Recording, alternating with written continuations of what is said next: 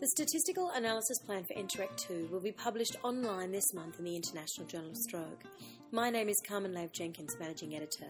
I spoke to Principal Investigator Craig Anderson about this exciting trial, which is a large-scale investigation to solve long-standing controversy over the most appropriate management of elevated blood pressure in the hyperacute phase of intracerebral hemorrhage.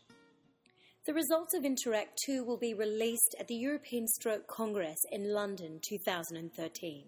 Hello, I'm Professor Craig Anderson at the George Institute for Global Health, University of Sydney and Royal Prince Alfred Hospital, Sydney, Australia. I'm the Senior Director of a research division, the Neurological and Mental Health Division, but at the hospital I'm the head of the Department of Neurology, head of stroke at Royal Prince Alfred Hospital. And so, could you give us a bit of a background on the Interact paper? Our paper is presenting the statistical analysis plan for the analysis of the main results for the intensive blood pressure lowering in intracerebral hemorrhage trial, Interact 2, which is now completing the recruitment and follow-up, and we will be announcing the results of this trial to the world midway through 2013. Could you give us a little bit of a background on the trial?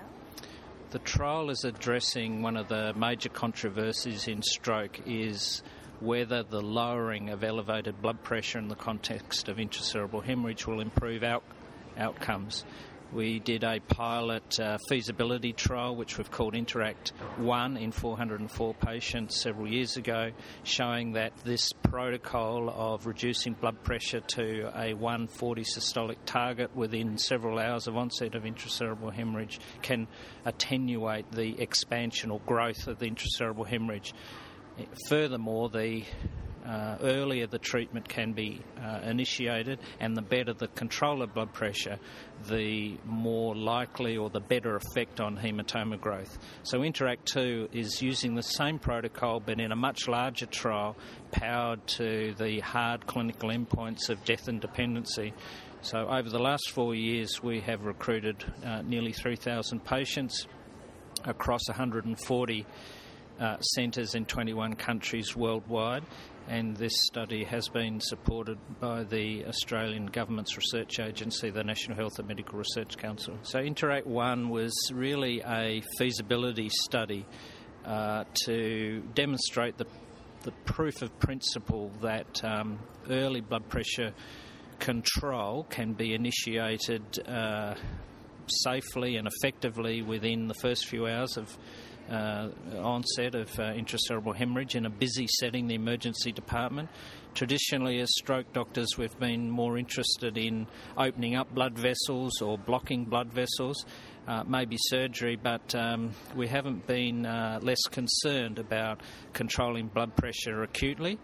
And given the expense and logistical complexities to doing a large international trial, we needed to demonstrate the potential efficacy of the program that would then be able to leverage funding from the Australian Government to launch into the Phase 3 trial. So hence the two-stage procedure to get funding for the main trial. And what kind of outcomes are you expecting from the Phase 3 trial?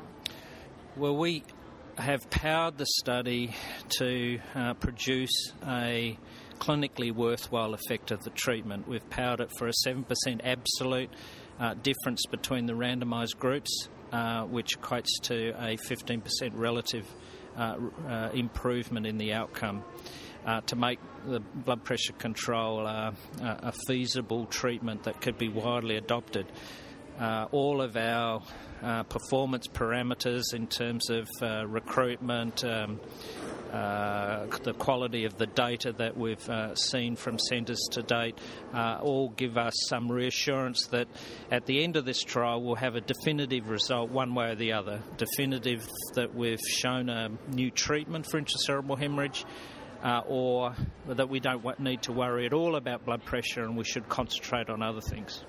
You've been listening to a podcast interview with Professor Craig Anderson from the George Institute, Principal Investigator of Interact 2, and Carmen Lave-Jenkins, Managing Editor of the International Journal of Stroke. The International Journal of Stroke is the flagship publication of the World Stroke Organisation. Please consider becoming a member.